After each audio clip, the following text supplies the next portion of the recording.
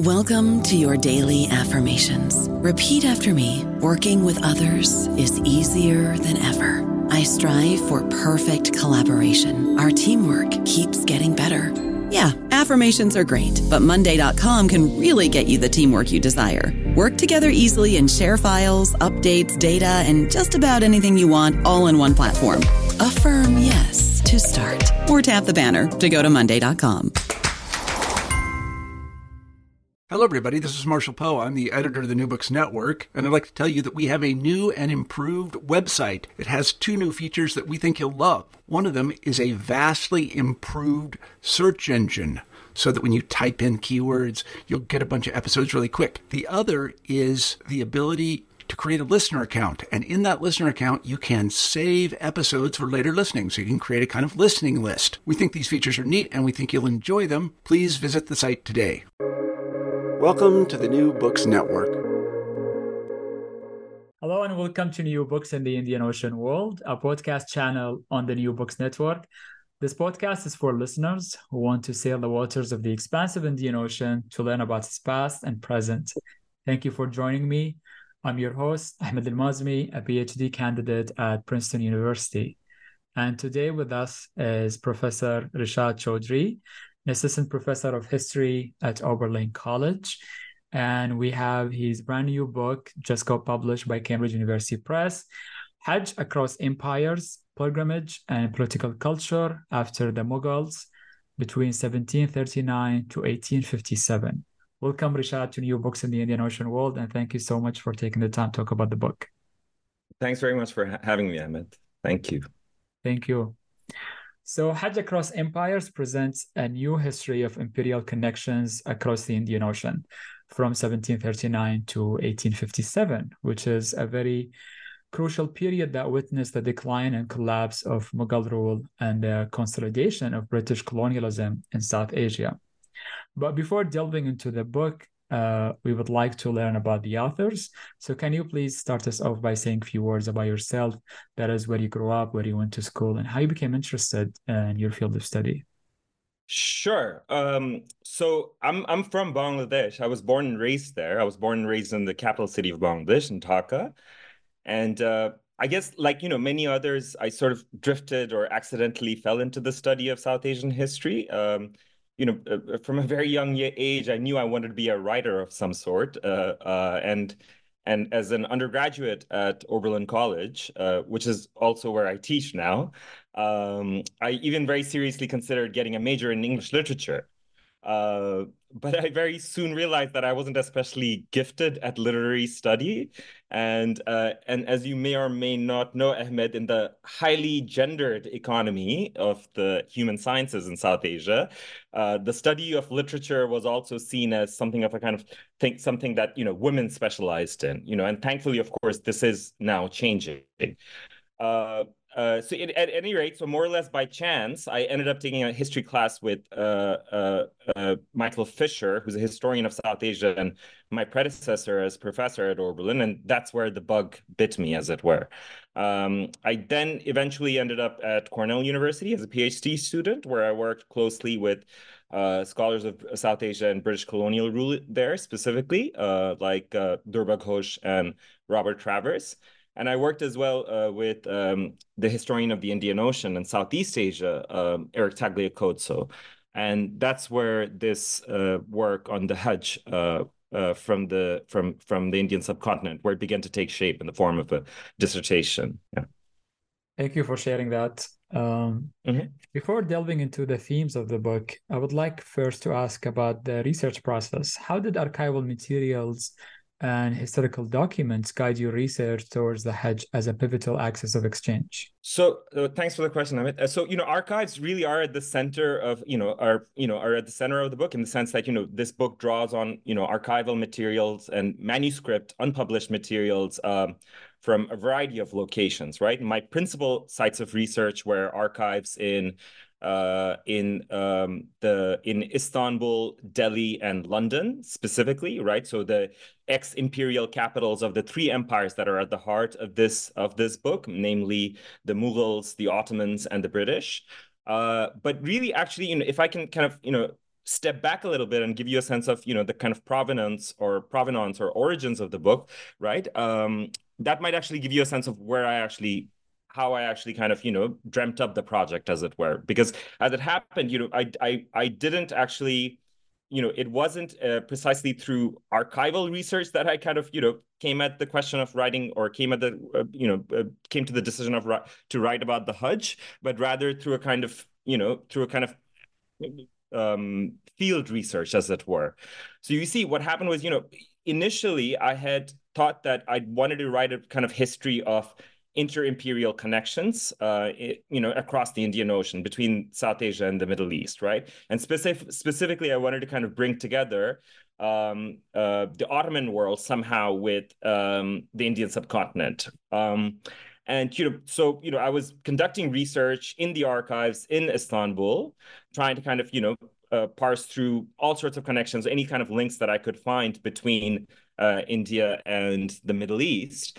And what happened was, as it happened, a friend of mine who was at the time at the archives, my friend who's also a historian of the Ottoman Empire, Nida Nalçaçı, what she did was, she suggested that we go on something of a kind of field trip to these Indian Sufi lodges in Istanbul, right? I was quite surprised to hear that such a thing even existed. But at any rate, so we ended up kind of going to these Sufi lodges, which are, abandoned now. They're kind of, they're really they're kind of archaeological sites, for the lack of a better word. These are these kind of, very old 16th, 17th, and 18th century sites, right? The two of them in Istanbul, and there are actually others that sprawled across the Ottoman Middle East. And that's when I realized that, there's something interesting here, right? So, that the fact that there are these Sufi lodges all the way out in Istanbul, and that these Sufi lodges actually, then I came to find out, right, back in the archives, that these Sufi lodges actually actively hosted Indian pilgrims in the 18th and 19th and in the 18th and 19th centuries. That's when I really began to kind of ponder that, okay, maybe I should write about pilgrimage, right? And how pilgrimage acted as a kind of specific kind of axis of exchange between these two parts of the world. So yes, archives have been central to the study, but really, my orientation, right, in the archives and in terms of what I wanted to kind of discover and research and study in the archives, that was actually kind of, instigated by this rather accidental visit to this kind of derelict, abandoned Sufi lodge in Istanbul, and that actually eventually kind of became a kind of one of the chapters of the book as well. Right? And I can talk about it, of course, at greater length should you like. Yes, yes. That's amazing. The whole field work in Istanbul, looking at these lodges. And as you've mentioned, the book draws on many, let's say, sort of sources ranging from the imperial to the colonial to the administrative archive to the first-person account of the Hajj. And I would like to ask you, what challenges did you encounter while examining these different genres and sources? Particularly those related to the Hajj pilgrimage from diverse regions, as you've mentioned. And how did you bring them all together, navigating all these complexities to write a cohesive narrative about the Hajj? And I'm asking this as a grad student, so I'm really Sure. by that, yeah. Sure. So I guess I would say I faced two major sets of challenges, right? And I think they can be parsed as practical on the one hand and theoretical or methodological on the other, right? I guess, the practical challenges are the kind of near universal challenges that I think all students of history, especially, students of the history of South Asia and the Middle East might face when working in the archives, right?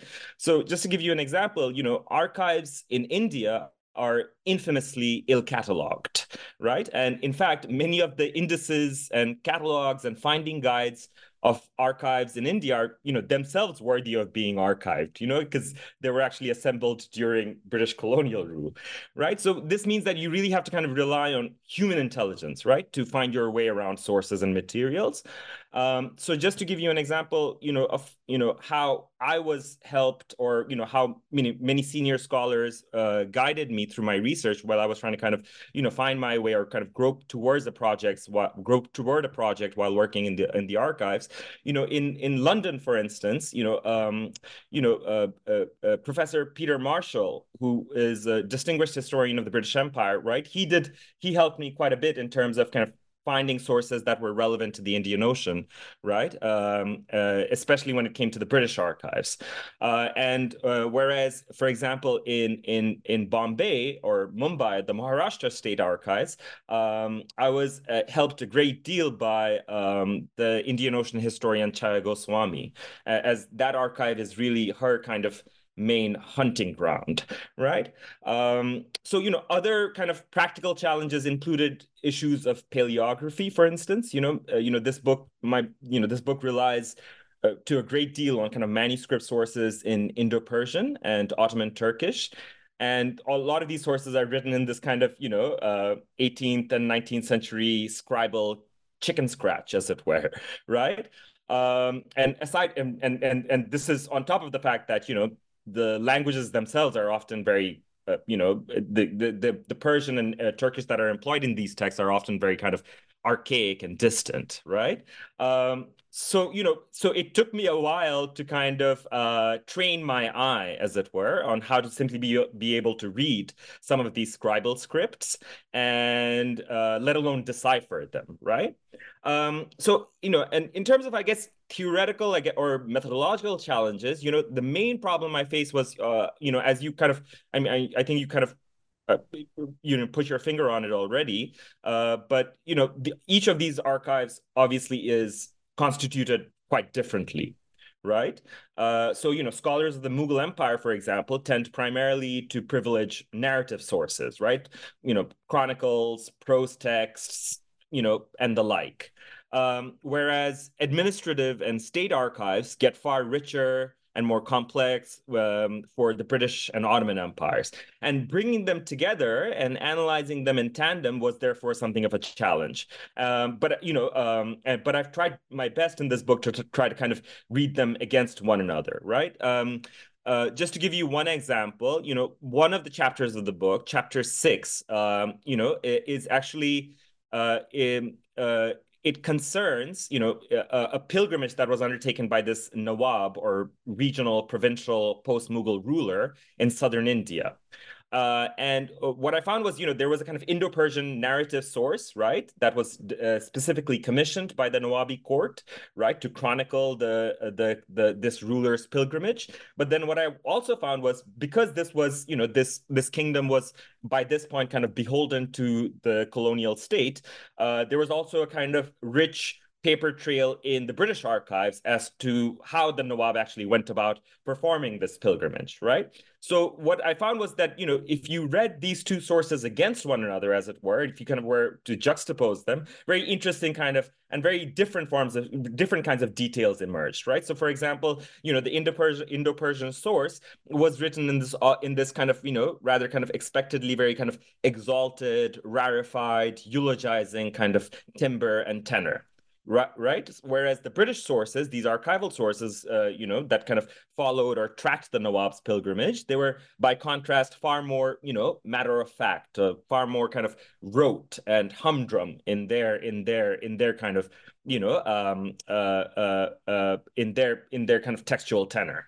And reading them together, I thought made for a very kind of interesting exercise, right? And that's actually something that I tried to do more or less throughout the study, right? The study is really kind of concerned with trying to bring together sources that aren't typically brought together, right? Because typically, and I think you may have encountered this yourself, in your study of the Indian Ocean as well, or Indian Ocean history as well, right? Typically, scholars tend to privilege either archival sources or narrative sources, right? And I think, what this book really tries to kind of attempt is trying to kind of actually try to kind of conjugate these two kind of materials, right? And bring them together in a coherent narrative of some sort. Indeed, and quite well. Speaking of interventions, how does your work on pre-1850s colonial history of the Hajj differ from existing narratives? And how does it fit within the current scholarship on the history of the Hajj? And we have, handful of different Hajj books, whether it's Russian, Central Asian, Ottoman, Hijaz, and South Asia and Southeast Asia. Um, what is the main intervention of your book that you see?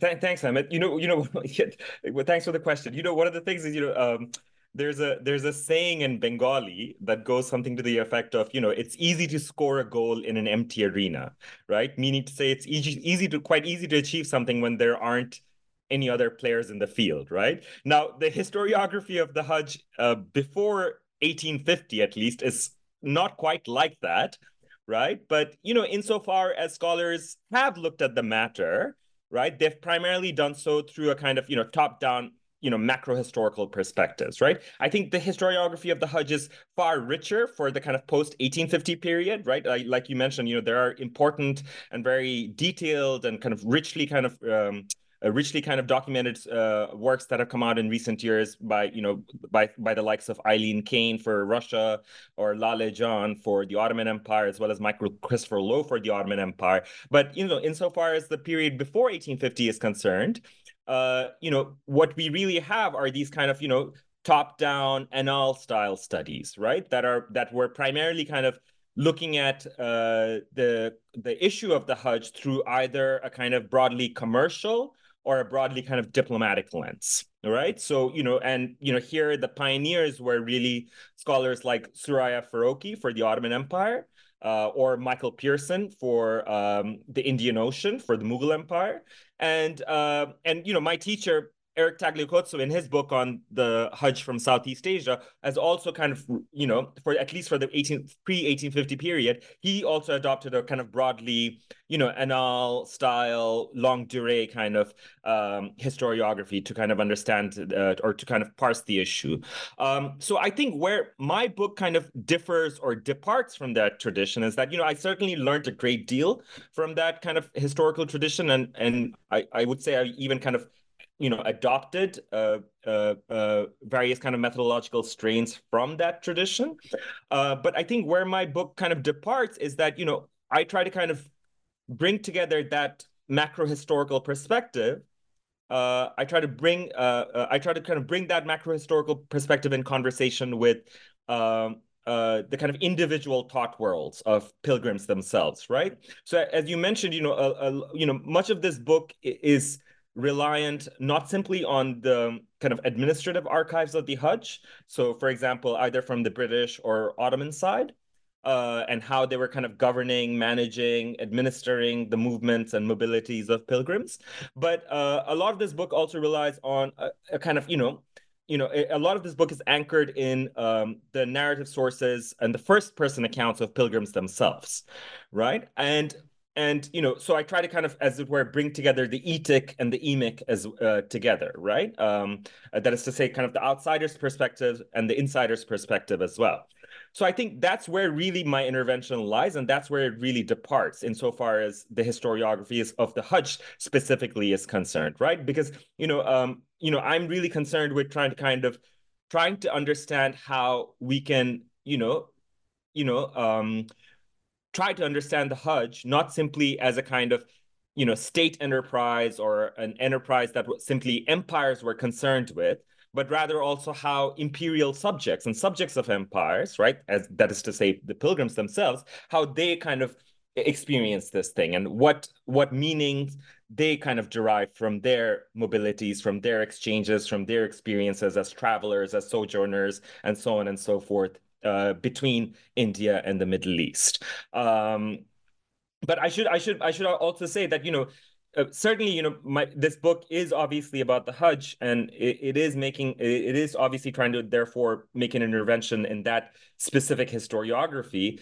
But I'd say my real audience, or the book I really ultimately wrote the book for, South Asianists on the one hand and Indian Oceanists on the other, right? So in many ways the Hajj in the book works as something of a kind of surrogate, right? To write a kind of broader global history of that kind of tries to situate South Asia within broader kind of currents of historical change in the Indian Ocean world. I don't know about you, but I'm very busy and I don't have a lot of time to cook. That's why I subscribe to Factor. Eating better is easy with Factor's delicious, ready-to-eat meals. Every fresh, never frozen meal is chef-crafted, dietitian approved, and ready to go in just 2 minutes. You'll have over 35 different options to choose from every week, including Calorie Smart, Protein Plus, and Keto. These are 2-minute meals. Factor meals are ready to eat and heat, so there's no prepping, cooking, or cleanup needed.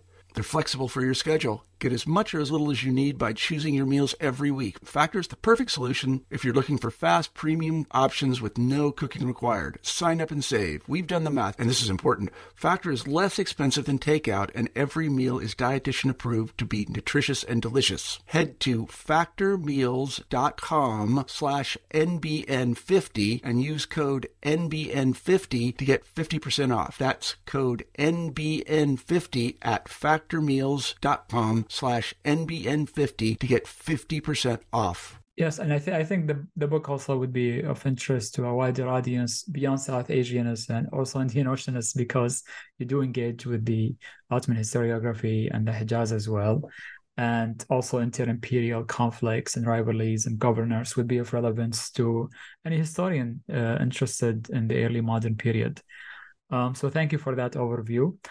Moving to the chapters and the organization of the book is divided in 3 parts, in 7 chapters. The first part, you start with the introduction, Hajj and the crisis of empire, and then you move to the first part, departures, experiences, and exchanges in the Indian Ocean.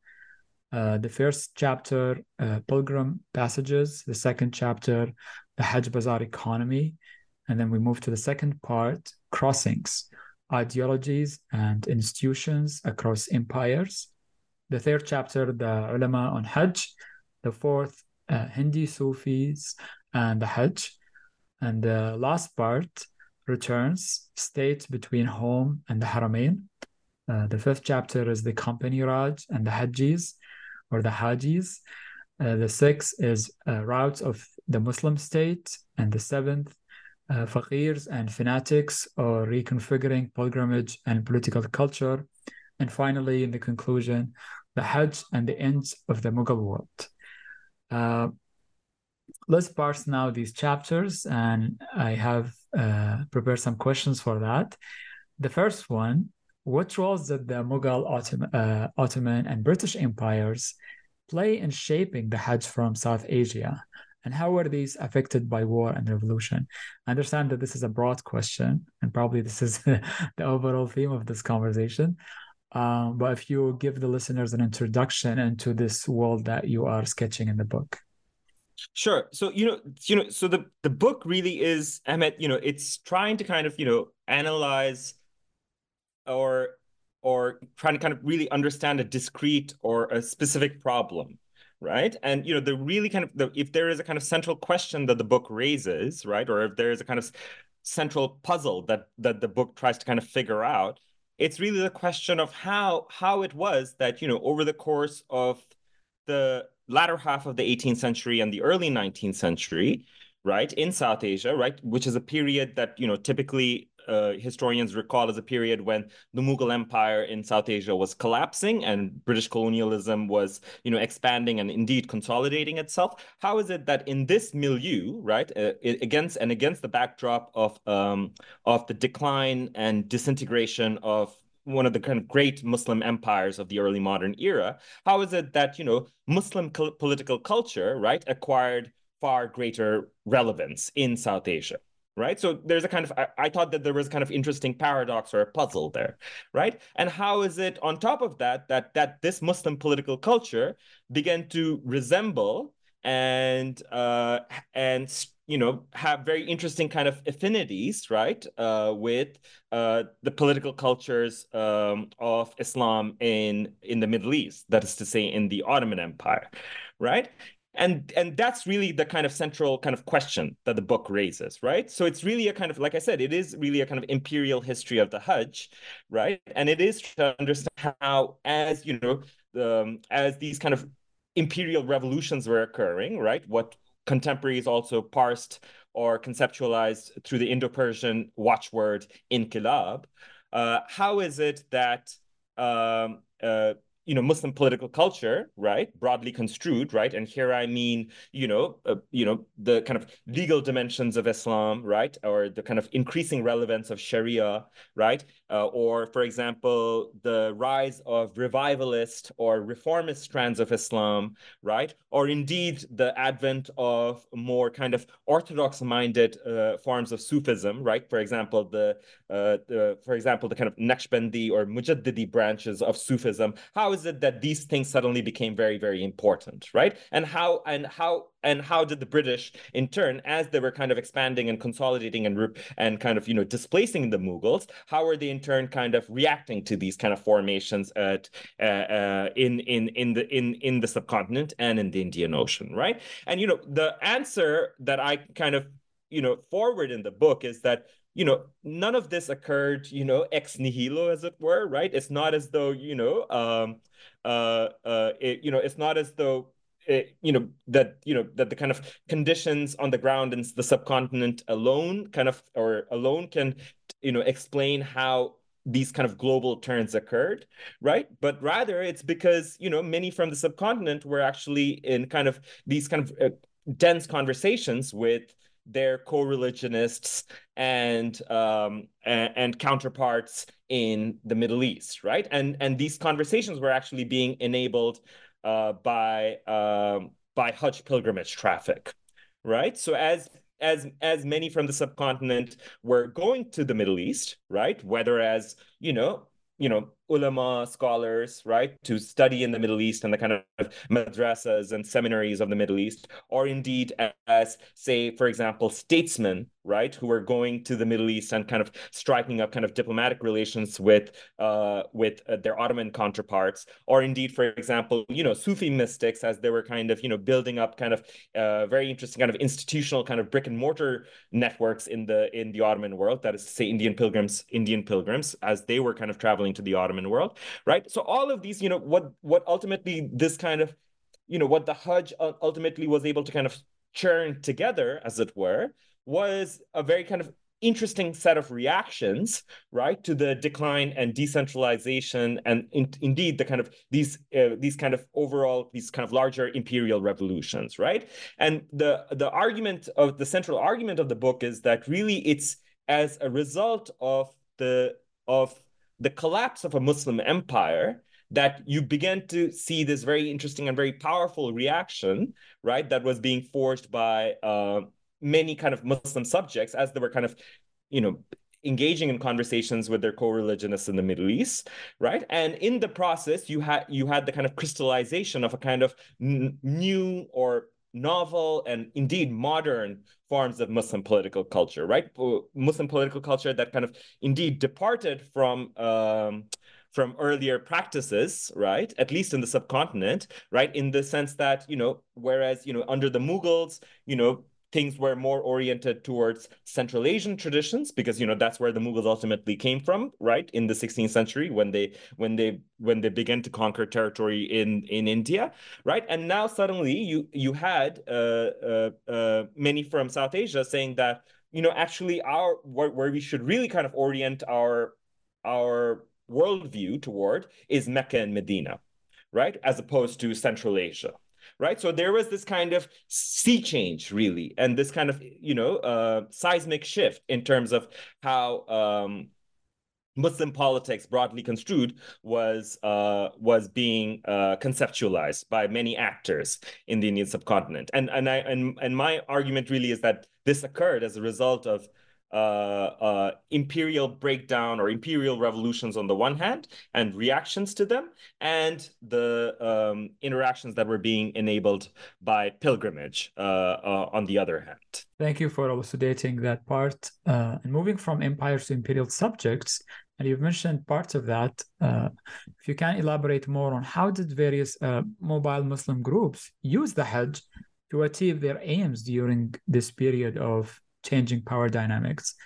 And how does studying circuitous regimes like the Hajj contribute to understanding people's perceptions of their worlds? Right. So like I said, I mean, there are, this, Hajis from from South Asia were a highly differentiated lot, right? And this book really does kind of train its attention to a whole host of figures and a whole host of actors, right? These include, like I mentioned, statesmen, ulama scholars, Sufi mystics, but they also include, many parts of the book also include, subaltern peasant pilgrims, right, from agrarian backgrounds, right? And each of them, therefore, obviously, used, to use your word, use the Hajj, to different ends, right? So whereas, for example, ulama scholars were primarily kind of fixated on questions of how to kind of revive Islam, right? What they called, this tradition of tajdeed that powerfully emerged in the 18th century, right? Statesmen, on the other hand, right, many figures from these kind of Mughal successor states that emerged in the provinces in India, right? They were beginning to turn to the Hajj to build up diplomatic ties with the Middle East, right? So, and their concerns were kind of rather different, right? So, just to kind of, give you an example from each of these two groups, right? So, for example, ulama scholars, right, in this period, right, were very powerfully kind of influenced by these kind of revivalist traditions that were kind of bubbling up to the surface in the Middle East, right? So this was obviously the period where that great tradition of reformist or revivalist Islam, namely Wahhabism, really came to the fore in Arabia, right? It was in this period that Wahhabis were on the ascendant, and they were kind of, actively kind of engaging in a kind of insurgent warfare, right? And a kind of insurgency against the against Ottoman rule in Arabia. And their clerics and their kind of clerical cadre very powerfully kind of were in conversation with ulama figures from South Asia, right? And indeed, Muhammad ibn Abdul Wahhab, right, the kind of putative founding figure of Wahhabism, right, the eponymous founder of Wahhabism, his main teacher actually happened to be a kind of scholar from India, right? Muhammad Hayatul Sindhi, who was a kind of alim from the northwestern parts of South Asia, right? And when you actually look at these kind of connections together, what you find is that there were these very intriguing kind of streams of revivalism that were kind of going back and forth, right, between the subcontinent and the Middle East. And each of them were actually very interestingly reacting to the exigencies of imperial change, right? So on the one hand, you had, like I mentioned, the collapse of the Mughal Empire. So that's what, these religious scholars in South Asia were really ultimately concerned with. On the other hand, you had these kind of, the decentralization and the kind of increasing fragmentation of the Ottoman Empire. And that's what the Wahhabis in Saudi Arabia, or in Arabia, were primarily concerned with, right? Whereas, for example, when it came to statesmen, right, from India, who were in conversation with the Ottoman world, right, they were really kind of ultimately more interested in building up political ties, right, by using the Hajj as a kind of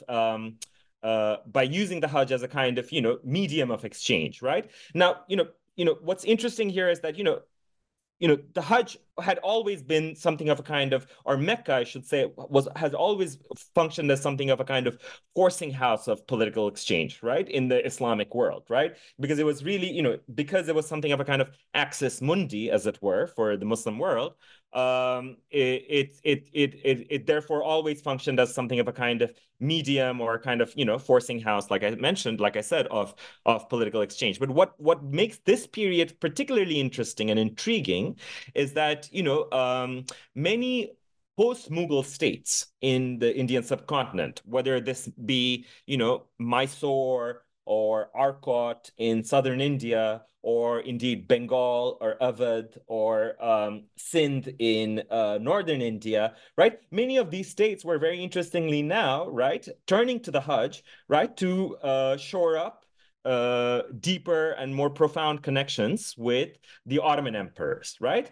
And the reason for this, in my opinion, was rather straightforward, right? This, like I said, this was a period when, Mughal rule was fundamentally kind of, collapsing and contracting, right? And many of these rulers that emerged from under the kind of carapace of Mughal rule in the subcontinent, therefore found it necessary to find another kind of, imperial patron, and specifically, ideally, obviously, a kind of Muslim imperial patron for their kind of political endeavors at the regional level, right? And so many of these rulers began to turn right to the Hajj to kind of again hammer out interesting kind of political mediations with the Sublime Porte all the way out in Istanbul, right? And many of them did so by kind of sending gift articles or diplomats or letters and so on and so forth to the Ottoman rulers via the Hajj, right? So and they were also therefore also in kind of dense conversations with the political subordinates of the Ottomans as well in the Hijaz, namely the Sharifs of Mecca, right? So each of these sets of actors, kind of uh, uh, took to the Hajj and used the Hajj for their own ends, as it were, right? But and what my book tries to kind of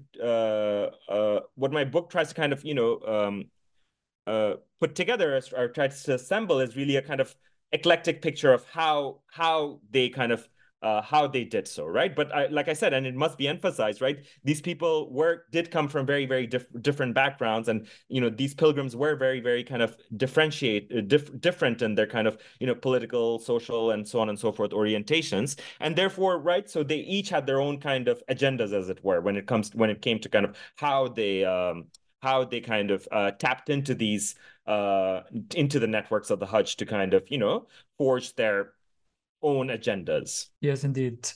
So the Hajj is a religious pious act that can be instrumentalized for political ends. But beside that, also it was accompanied by what you call Hajj Bazaar economy. So how might examining the Hajj Bazaar economy shed light on historical exchanges between South Asia and the Ottoman Hijaz? So I borrowed this concept, I should say, Ahmed. This isn't this isn't my concept, the idea of a bazaar economy. This was actually famously forwarded by a scholar of South Asia by the name of Rajat Kanta Roy, who theorized the bazaar economy, as he called it, as something of a kind of commercial underbelly that emerged in the late 18th and 19th centuries under colonial capitalism, right? So formerly it used to be thought that with the advent of colonial capitalism in India and the Indian Ocean, right? You had the kind of decline of indigenous merchant groups, right? And indigenous kind of merchant capitalists, right? Um, but as we know now, right, and as new work has kind of emerged, right, by the likes of, for example, Fahad Bishara at University of Virginia, or for example, Johann Matthew at Rutgers University, what we find now is that that actually isn't the case, right? And what you had was this kind of these kind of resilient forms of kind of indigenous capitalism that persisted despite the advent of colonial hegemony, British colonial hegemony, and British colonial capitalist hegemony, to be precise. And here, is where Rajat Kanta Roy came in and said that, look, what happened was, there was this kind of bazaar sector, as he defined it, right? And this was a kind of trans-regional arena of commercial exchange.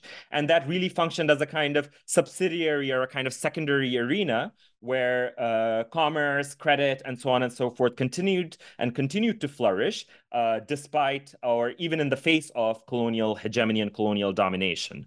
And where I came in, or where my chapter comes in, is by looking at how this bazaar functioned specifically in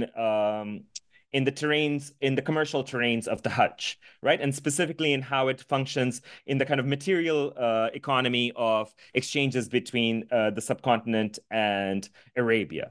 And here, what I found, and what was very interesting to me, is that, what I found was that a, a kind of major component of the bazaar economy was how it was not simply kind of actively, um, uh, actively mediating uh, speculative and commercial exchanges, right? That is to say, profit-driven exchanges, but how it was actually also very interestingly integrating exchanges that we today wouldn't consider to bracket within kind of quote unquote capitalist or commercial exchanges, right? That is to say, gift economies or gift exchanges, right? And, I found this kind of extensive inventories of gifts, right, that were being sent by various rulers, right, from provincial kingdoms to the Hijaz, right, to various kind of potentates, various kind of provincial rulers in the Hijaz, as well as in kind of neighboring regions of the Middle East, as for example in Egypt, and so on and so forth, right?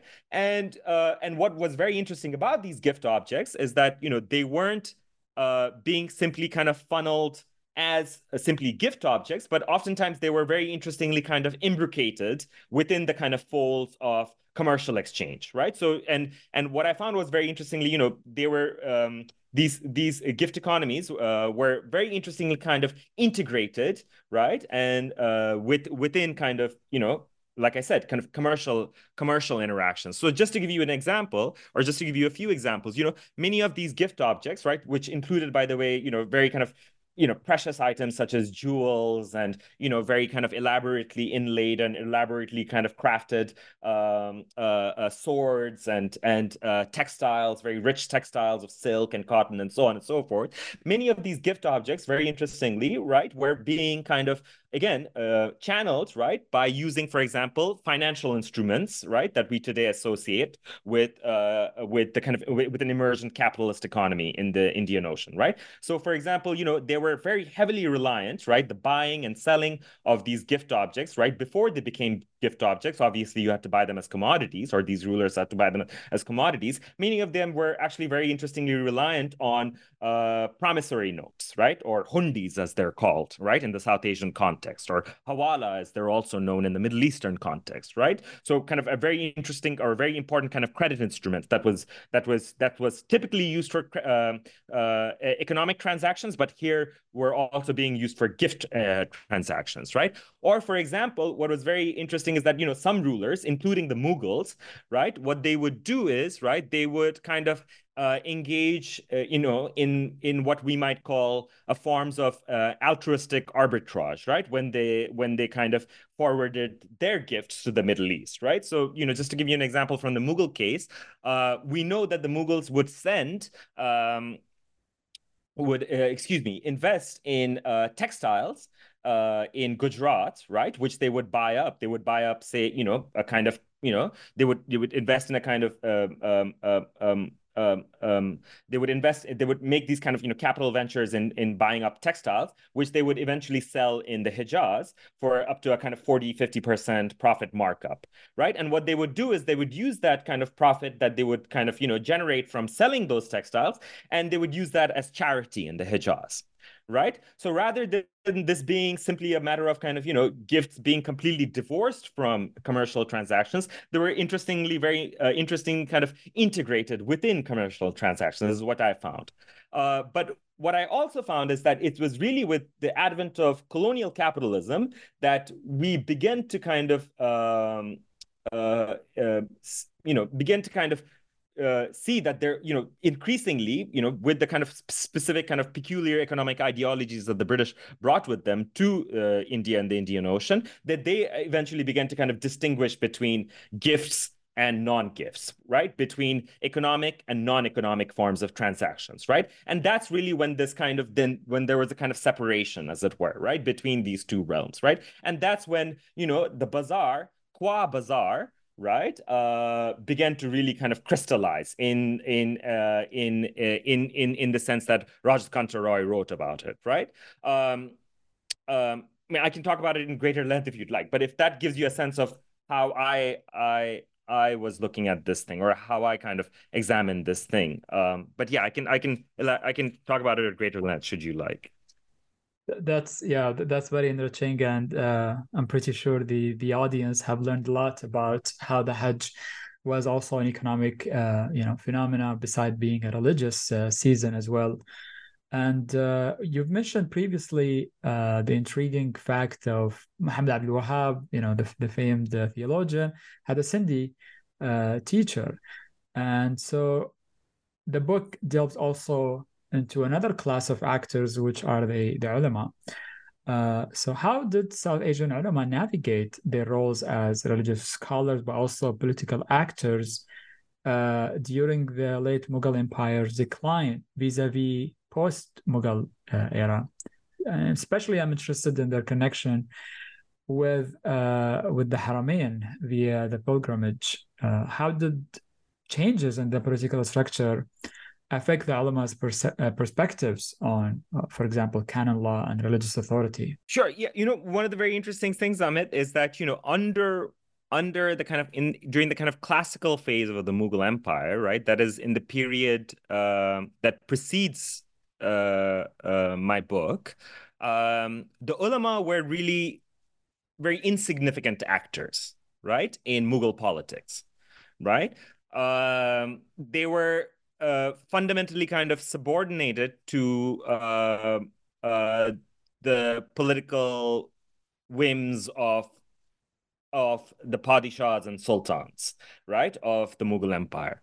And this famously occurred, beginning with the reign of the great Mughal Emperor Akbar in the 16th century, who was the first to really, again, make the ulama into this kind of, or subordinate the ulama and really kind of decree that emperors or sultans themselves should have the right to kind of dictate the terms of politics and governance and so on, right? So ulama were really for the most part kind of secondary actors, right, so far as Mughal politics was concerned, right?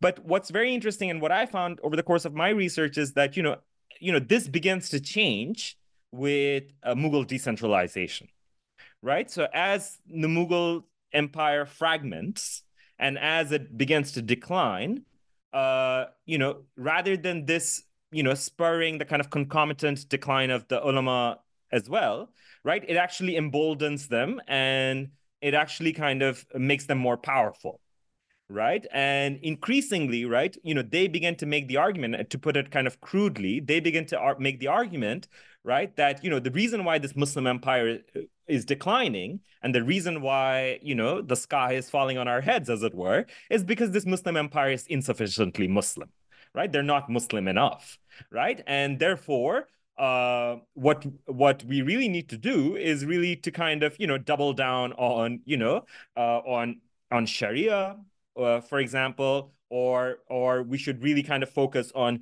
reviving, as they called it, right? Reviving, the tenets of Sunni Islam, right? And what I kind of also suggest in the book is that much of this was happening as many scholars and these kind of scholars of Sharia, scholars of religion, as they were in interesting conversation with their co-religionists and counterparts in the Middle East, right?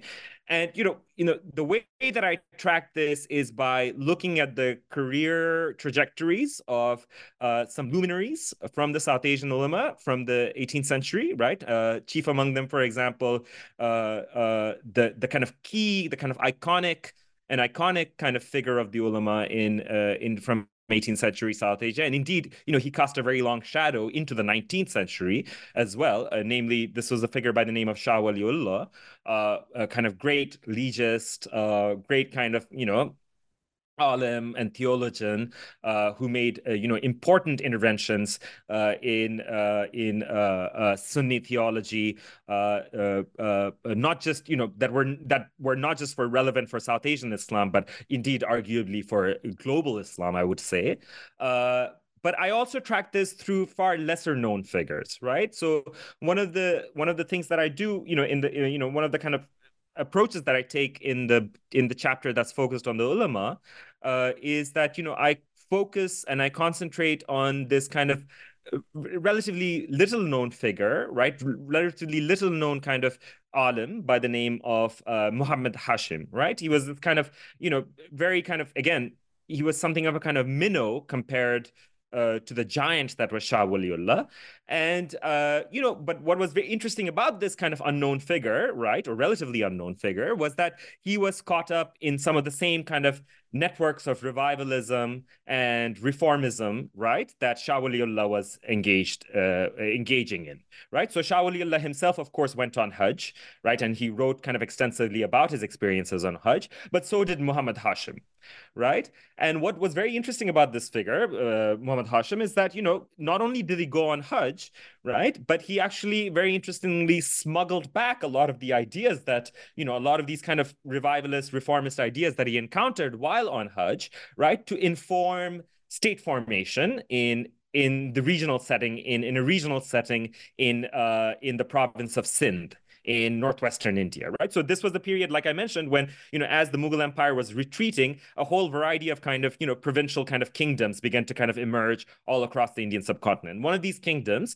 a kind of, a kingdom that hasn't been kind of greatly studied by or extensively studied by scholars of South Asia, this Kalhora kingdom, this kingdom in the northwestern quadrant of the subcontinent, in the province of Sindh. It was a relatively short-lived kingdom, but this character, this very interesting character, my alim Muhammad Hashim, what he did was he worked as a kind of qazi or a judge of Islamic law in this kingdom.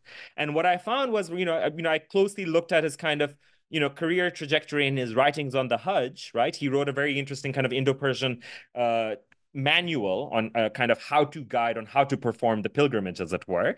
And what I found was, by recovering or reconstructing the kind of, the micro history of his career, what I found was that, a lot of the ideas that he was kind of pushing in at the provincial level, right? And he was really pushing for a kind of, a kind of greater enforcement of Sharia law and so on and so forth, right? He was really doing so as a result of the ideas that, originally he, inspired him in Mecca and Medina, right? And in the seminaries of Mecca and Medina, right? And the main reason why he was really kind of pushing these ideas at the regional level was because, you had this kind of new state that was obviously forming, right, in the wake of Mughal decentralization. And this state was obviously kind of, hungry for religious legitimacy, right? So because it was a novel and new state, right? And as a result, right, this minor figure became very, very important, right, at this regional level, simply because he was a custodian of Sharia and a custodian of Islamic law, right? And therefore, he became suddenly a very kind of important figure at the provincial level, right? So, again, I tracked this problem tracked the question of how the ulama engaged with the Hajj through both major figures like Shah Waliullah, but also, like I said, through these kind of more lesser known figures like Muhammad Hashim, right? And my basic argument here, or my basic contention, is that they were all kind of very interestingly investing in these kind of reformist or revivalist terrains of religion, right? As the Mughal Empire was giving way to regional states and regional polities. I appreciate that about the book, that you brought these understudied marginal figures alongside, the more studied known figures in the history of the Hajj and the ulama who were connected to the politics of South Asia and Arabia. I want to take you back to your fieldwork around the Sufi lodges. What meanings did Hindi hold in the Ottoman context, and how did it influence the integration of non-Ottoman Sufis into Ottoman society? And in comparison to that, how did the British and their perceptions of pan-Islamism during this time impact Indian Sufi lodges in the Ottoman Empire?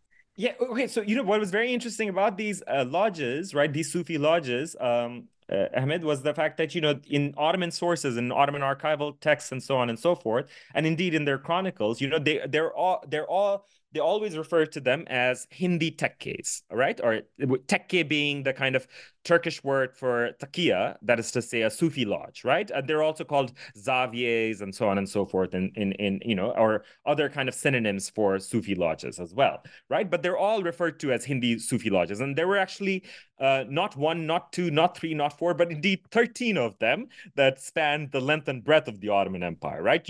There were these Hindi Sufi lodges in Mecca, in Damascus, in Cairo. There were several of them in Anatolia, right, in Asia Minor, and two of them indeed in the Ottoman capital of Istanbul itself, right? And they clearly functioned, right, so far as the archival sources tell us, right, they clearly functioned, right, as a network, right? And they clearly functioned in tandem, as it were, right? So they, very interestingly, they had all sorts of kind of interactions. There were all sorts of interactions between these Sufi lodges, right, and their sheikhs and their visitors and the pilgrims that came to stay there, and so on and so forth, right? But the puzzle and the very interesting question lies in in their nominal designation, right? Why is it that they were called Indian or Hindi Sufi lodges, right? Now, what's very interesting is that not a lot of work has been done, I should say, about regarding these Sufi lodges, right? The only scholar that actually worked on these Sufi lodges before me was a French scholar by the name of Thierry Zarpon, and he really looked at the Sufi lodges from an earlier era, right? Although he's written a very important and interesting book about the Indian Sufi lodge in Jerusalem, right, and how many Indian pilgrims came there in the 19th century, and that specific Indian Sufi lodge, I should say, by the way, in Jerusalem, remains the only active one of these 13 lodges to this day. It's still a very active Sufi lodge, I should say. And what he discovered, what he kind of theorized and postulated was, very interestingly, that so far as the 16th and 17th centuries were concerned, which is when we first find any mention of these Sufi lodges in the sources, they weren't actually sites for Indian pilgrims at all, right? But rather Central Asians, right? That is to say, pilgrims from regions such as today's Uzbekistan, today's northern Afghanistan, and so on and so forth, right? And it's really these figures, these Central Asians, right, who came to be known as quote unquote Hindis or Indians in the Ottoman imagination, as it were, right? Now, there are many reasons as to why this may have happened, and actually one answer actually lies in the fact that many of these Central Asians actually went on Hajj by way of India, because and as I discuss in my book, it was actually far easier to go on Hajj by sea than it was to go by land, right? By taking the kind of overland route through Eurasia, right? Whether you were South Asian or Central Asian, right? It was far easier for you to kind of board a ship from the western coast of India in order to make it to the Red Sea and the Hijaz, right? So it's really because of that kind of detour, as it were, right, that many of these people came to be known as Indians, right? But what I also found over the course of my research is that, over the course of the late 18th, certainly by the late 18th, if not even earlier, by the early 18th, right? But certainly by the late 18th century, and most definitely into the 19th century, right? This word Hindi began to acquire far greater precision, right, to refer to the Indian subcontinent, right, and to India specifically. Right. And how do we know this? Right. We know this because, it was precisely in the late 18th and early 19th centuries, right, that another kind of parallel network of Sufi lodges also began to kind of pop up in the Ottoman Empire. Right. And these lodges were explicitly called Uzbek Sufi lodges or Afghan Sufi lodges. Right. And actually, Lale Jan at CUNY has written a marvelous and excellent book about this called Spiritual Subjects, about these kind of Central Asian pilgrims that took to the roots of the Hajj in the 19th century. That's the period she focuses on, right? And not only that, what I also found was that, beginning in the 18th century, and this pattern only accelerated in the 19th centuries, many Indian states also began to kind of tap into these Sufi networks, right? And to these Sufi lodges, into the networks of these Sufi lodges, right? In order to kind of, again, create connections with the Ottoman Empire, right? So, to get to the point, to cut a rather long story down to its proper size, whereas in an earlier period, this term Hindi, was in something of a kind of flux in the kind of insofar as the Ottomans were concerned, and it was something of a kind of nebulous term that could occasionally refer to Central Asia, occasionally to South Asia, and indeed even to Southeast Asia sometimes. And because sometimes Hindi was often even used to refer to Javanese pilgrims, for example, in the Ottoman world. Increasingly, as a result of various kind of realignments, right, political realignments, social realignments, and so on and so forth, right, this thing began to kind of latch on specifically in a kind of locative manner to the Indian subcontinent specifically, right? And that's what's very interesting, right? And I try to kind of track that change in that chapter, in that specific chapter that I dedicate to Indian Sufis, right? And I should say, just as a kind of, I should also say that, another kind of major reason as to why this was happening was simply because, Indian Sufism, or a specific kind of sub-branch of Indian Sufism, right? That is to say, the Mujaddidi tradition, which is this kind of great tradition of revivalist Sufism that first kind of emerged in the Mughal Empire in the Mughal province of Punjab, now also began to kind of wield enormous influence in both elite and popular circles in the Ottoman Empire. Right. So, and this was a sub branch of Naqshbandi Sufism that began life in the 17th century Mughal Empire, but suddenly beginning in the 18th century, it took wings to really kind of spread across the Ottoman Empire, and it did so in part through the Hajj, and in part also through these kind of brick and mortar Sufi lodge networks that were being built by these Naqshbandi mystics from India in the Middle East. I'm excited to see how your interventions and your arguments in these chapters would be connected to the recent scholarship on the Sufi networks from South Asia to Central Asia and down to Arabia. So this is really important conversation to have, and I feel there is more work to be done in this regard. Thank you for sharing all of that. And as the conversation and the history goes, we can't skip, of course, the East India Company, the big elephant in the room, as we are talking about the Mughals and the Ottomans. How does your book approach this complex history of, from the commercial to the colonial period regarding the management of the Hajj? Where do you see, let's say, points of contentions between you and others who have examined the involvement of the company in the history of the Hajj? Sure. Thanks for the question, Amit. One of the very interesting things is, the study of the Hajj under the East India Company is non-existent. That is to say, that historiography effectively doesn't exist, right? Insofar as we have a kind of historiographical tradition of writing about the Hajj under colonial rule, it really only begins after 1850. Right. That is to say, in the mature period of colonialism, right, when British colonial rule enters its high noon, as it's often referred to in the literature, right, in the Indian subcontinent, certainly, but also as it kind of expands out from the Indian subcontinent into the Indian Ocean, right? So, so what and and of course, I mean, important works have been written about that in recent years, right? Perhaps most crucially, the work of John Slight comes immediately to mind. He wrote an important book on the British Empire and the Hajj, but again, that really concerned the period from after 1850, right?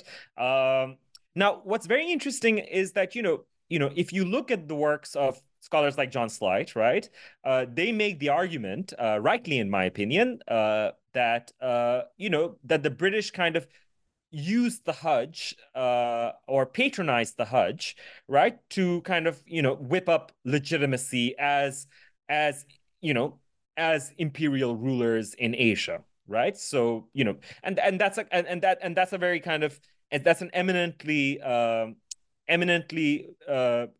it's a very persuasive argument, if you ask me, right? But I think that argument really only applies to the period after 1850, right? So in the period that I'm looking at, and what I found over the course of my research is that so far as the East India Company state was concerned, which was really and it was, the first 100 years of British expansion in South Asia obviously really happened under the aegis of this kind of, corporate corporate come state entity, right? That we today parse as the East India Company state, right? So far as that entity was concerned, they were deeply reluctant to actually have anything to do with this thing, right? They didn't want to have anything to do with the Hajj, right? The East India Company famously were very reluctant patrons of religion in South Asia, right?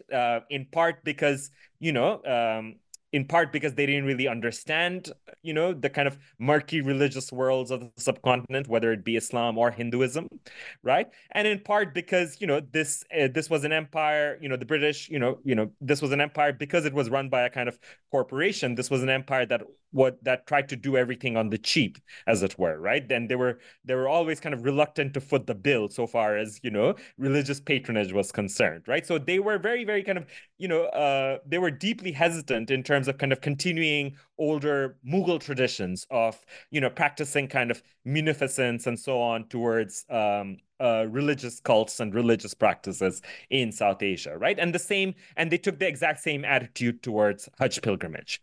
Now, what's very interesting and what I found over the course of my research is that, despite their reluctance, they were nevertheless kind of interestingly sucked into the worlds of the Hajj, simply because the worlds of the Hajj from the Indian subcontinent was such a kind of powerful tradition. And this was a tradition, of course, that was first established by the Mughals, right? Such that, they found themselves in a position where they could not but patronize the Hajj, right? And patronize specifically and finance the pilgrimages of specifically these various kind of patrician royal pilgrims, right, from these various Indian kingdoms that were increasingly falling under British domination and British colonial domination, right? So what I found over the course of my research is very interestingly, right, as British rule expanded, not just across India, but also across the Indian Ocean, right? Because it was really as British rule consolidated in India, right?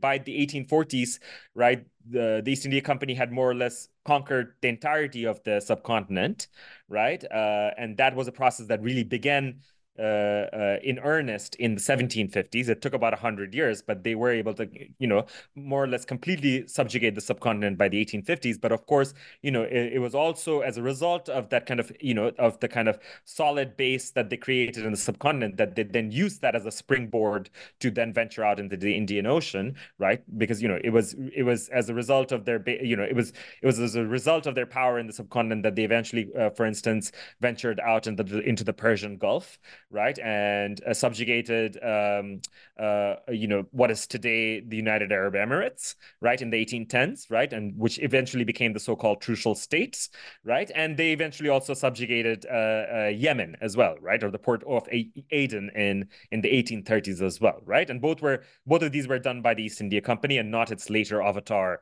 that is to say, the Raj.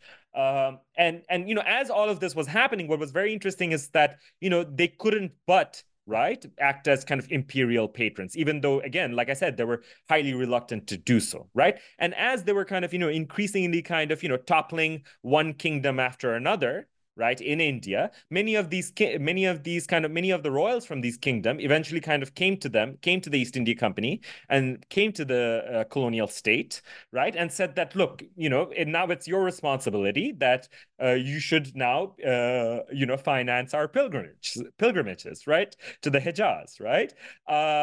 And so it's really as a result of this kind of interesting kind of imperial expansion, right, that these people became kind of improbable or unlikely patrons, right, of the Hajj pilgrimage. By these people, I mean the British, of course, right? Whereas initially, like I mentioned, they were very, very reluctant to do so, right? If that makes sense, right? If that makes sense to you.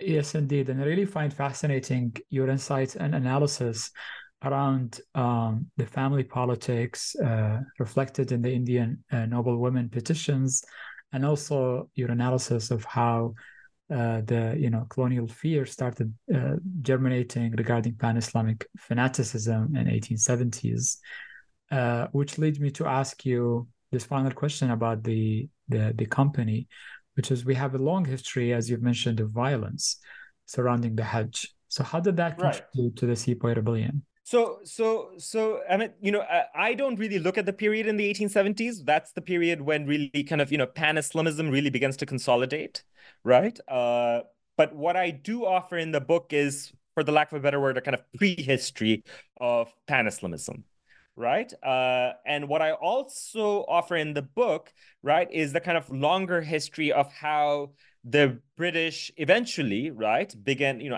after they became kind of imperial patrons of the Hajj, they also became, increasingly wary of how the Hajj was a kind of source of what they called fanaticism, right? That is to say, these kind of subversive jihadism, right? Or jihadi networks that were being kind of, these kind of militant networks that were being kind of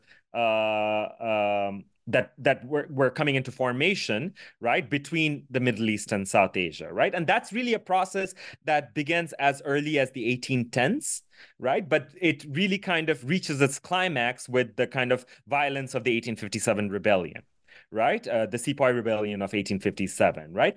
And there were various kind of iterations of this, right?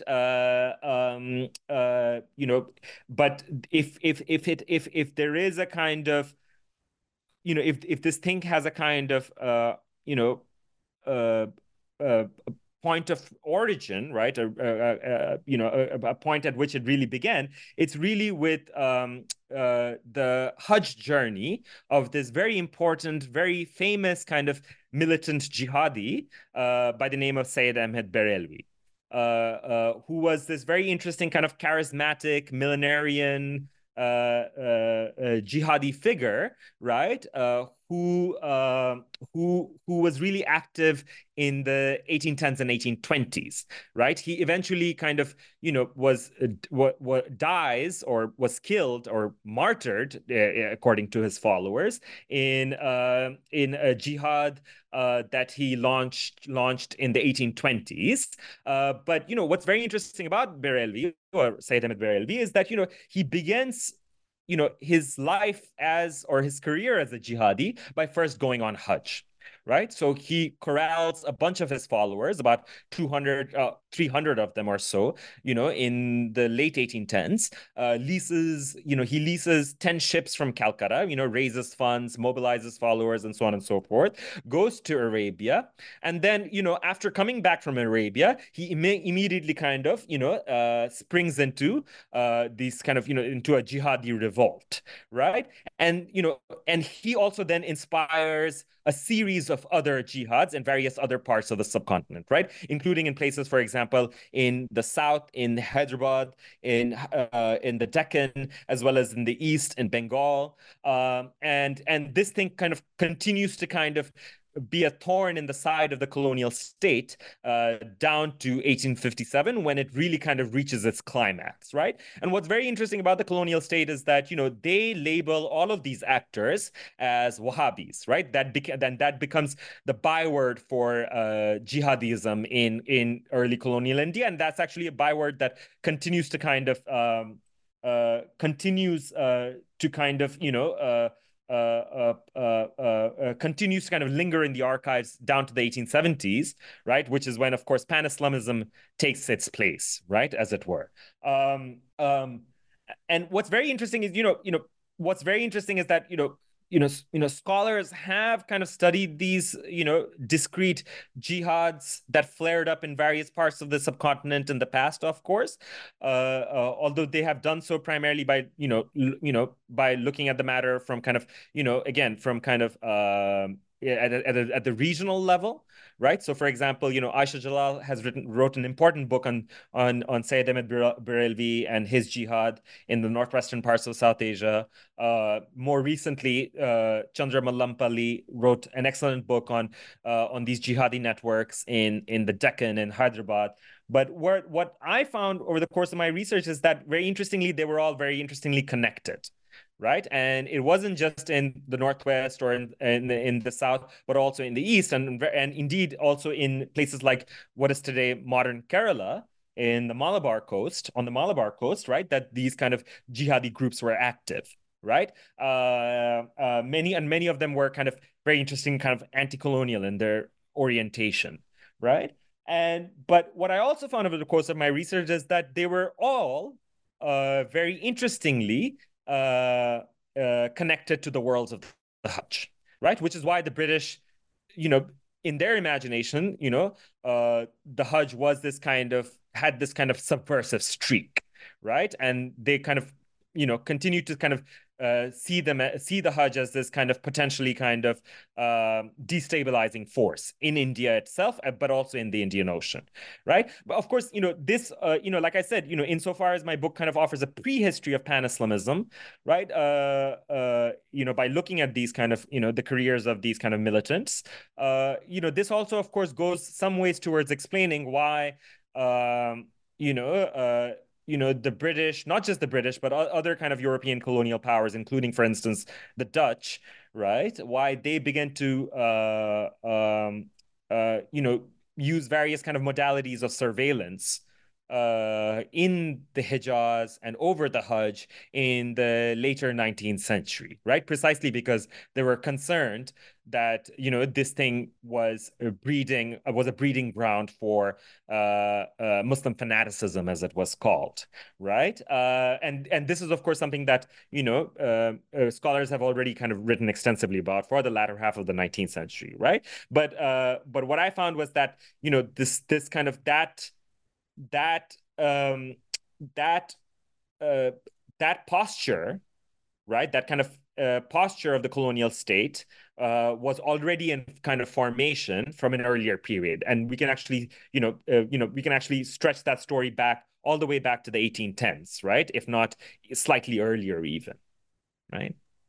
Yes, indeed. I really enjoyed this, what you called a prehistory of the rich scholarship that we have now. And it's indeed an early modern history that we desperately need of the Hajj. And I see it on many lies on South Asia, the Hajj, the Indian Ocean, imperial history, and other subjects. And beside the lucid narrative, also you included many terrific images that I really appreciate, including in the book. And thank you for Cambridge to allowing you to include all of that. They're really worth checking out, and I really recommend the book for the listeners to check out, because there are so many details that are impossible to cover in 1 hour. And this is just the tip of the iceberg of the wealth of information and scholarship that the book provides on the history of the Hajj. And to wrap up, we like to ask a traditional question to our authors. I know the book just came out, and it would be, uh, you know, fair to ask you, but is there anything on your mind now? This is off your desk. You hope to work on in the future? Sure. Yeah. Sure. I mean, thanks for the question. I'm actually working on. I have a couple of irons in the fire, as it were. I'm working on two different projects. One is a project that I'm working on. It concerns the, East India Company and the early colonial states' entanglements with Persian as an administrative language, as a language of political thought, and so on and so forth, for the first kind of 100 years of British colonial rule in the subcontinent. I really want to kind of understand how this kind of important, lingua franca, right? This kind of cosmopolitan language, how it ultimately kind of declined and went in and became kind of obsolete under British colonial rule.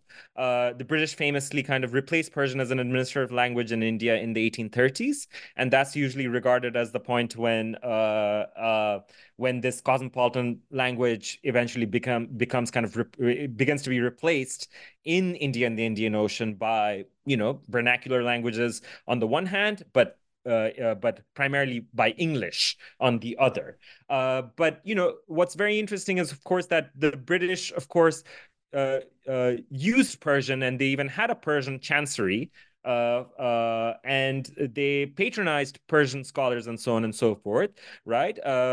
Until the 1830s, right? And so what I want to understand is, these kind of networks of kind of pedagogy, print, and political thought, right? That emerged at the kind of intersection of colonial state formation and Persianate culture, or Persographic culture, so to speak. And I actually have I recently wrote an essay, right? That functions as a kind of my first foray into this topic. It's forthcoming. It'll come out very soon, in a few months, in the pages of the journal Modern Intellectual History, and that really serves as a kind of my first foray into this topic. I'm also working on another project. Which is a kind of microhistory of a Muslim family in the eastern colonial province of Bengal in the late 19th and early 20th centuries. And this is a family, this was a kind of Shia Urdu-speaking family in a broadly Bengali Sunni milieu in eastern India. And this family was, if they have a kind of claim to fame, they're really known as the kind of one of the main kind of founders of the All India Muslim League, which was, of course, the political party that spearheaded Muslim nationalism in the Indian subcontinent. And what I want to do is I want to try to understand how this family succeeded in the project of kind of creating a kind of provincial Muslim nationalism in the region of Bengal in the late 19th and 20th centuries. The story of Muslim nationalism in South Asia, that is to say, the kind of story of the creation of Pakistan, has been primarily charted by historians by looking at northern India, because that's where really the kind of North India really kind of functioned as the kind of heartland of Muslim nationalism in a very real sense. But what's very interesting and what's often neglected in the literature is that the fact that the vast majority of the people that eventually became Pakistani citizens were not from northern India, nor indeed from what is today the kind of cartographic or what is today Pakistan, but rather from what between 1947 and 1971 was known as East Pakistan, which eventually became Bangladesh, of course. So what I want to do is I really want to try to kind of understand how that unlikely political experiment came to be, and how this family played a role in kind of in formulating a kind of and spearheading, like I said, a kind of regional form of Muslim nationalism in Bengal. And like I said, I really want to try to do this by looking at it as a kind of micro history that looks at their kind of ambitions, frustrations, and tries to kind of understand them and understand those trajectories against kind of broader emergence of kind of a Muslim mass politics in this part of the world. This all sounds excellent, and I look forward to reading your work. And you might be interested, I had a conversation with Alex Jabbari about his book Persian Modernity, which is also a cultural history of Persian language and literature between South Asia and Iran. So I'm really excited to see how your project unfolds, and best of luck with that. Thank you so much for writing and talking about the book today, Rishad. I really enjoyed this conversation. Thanks very much, David. Thank you. And thank you for the listeners for tuning in to today's episode, in which we explored Hajj across empires, pilgrimage, and political culture after the Mughals between 1739 to 1857, published by Cambridge University Press in 2024 by Rishad Choudhury. This is your host, Ahmed Al-Mazmi. Stay tuned for the next episodes of New Books in the Indian Ocean World.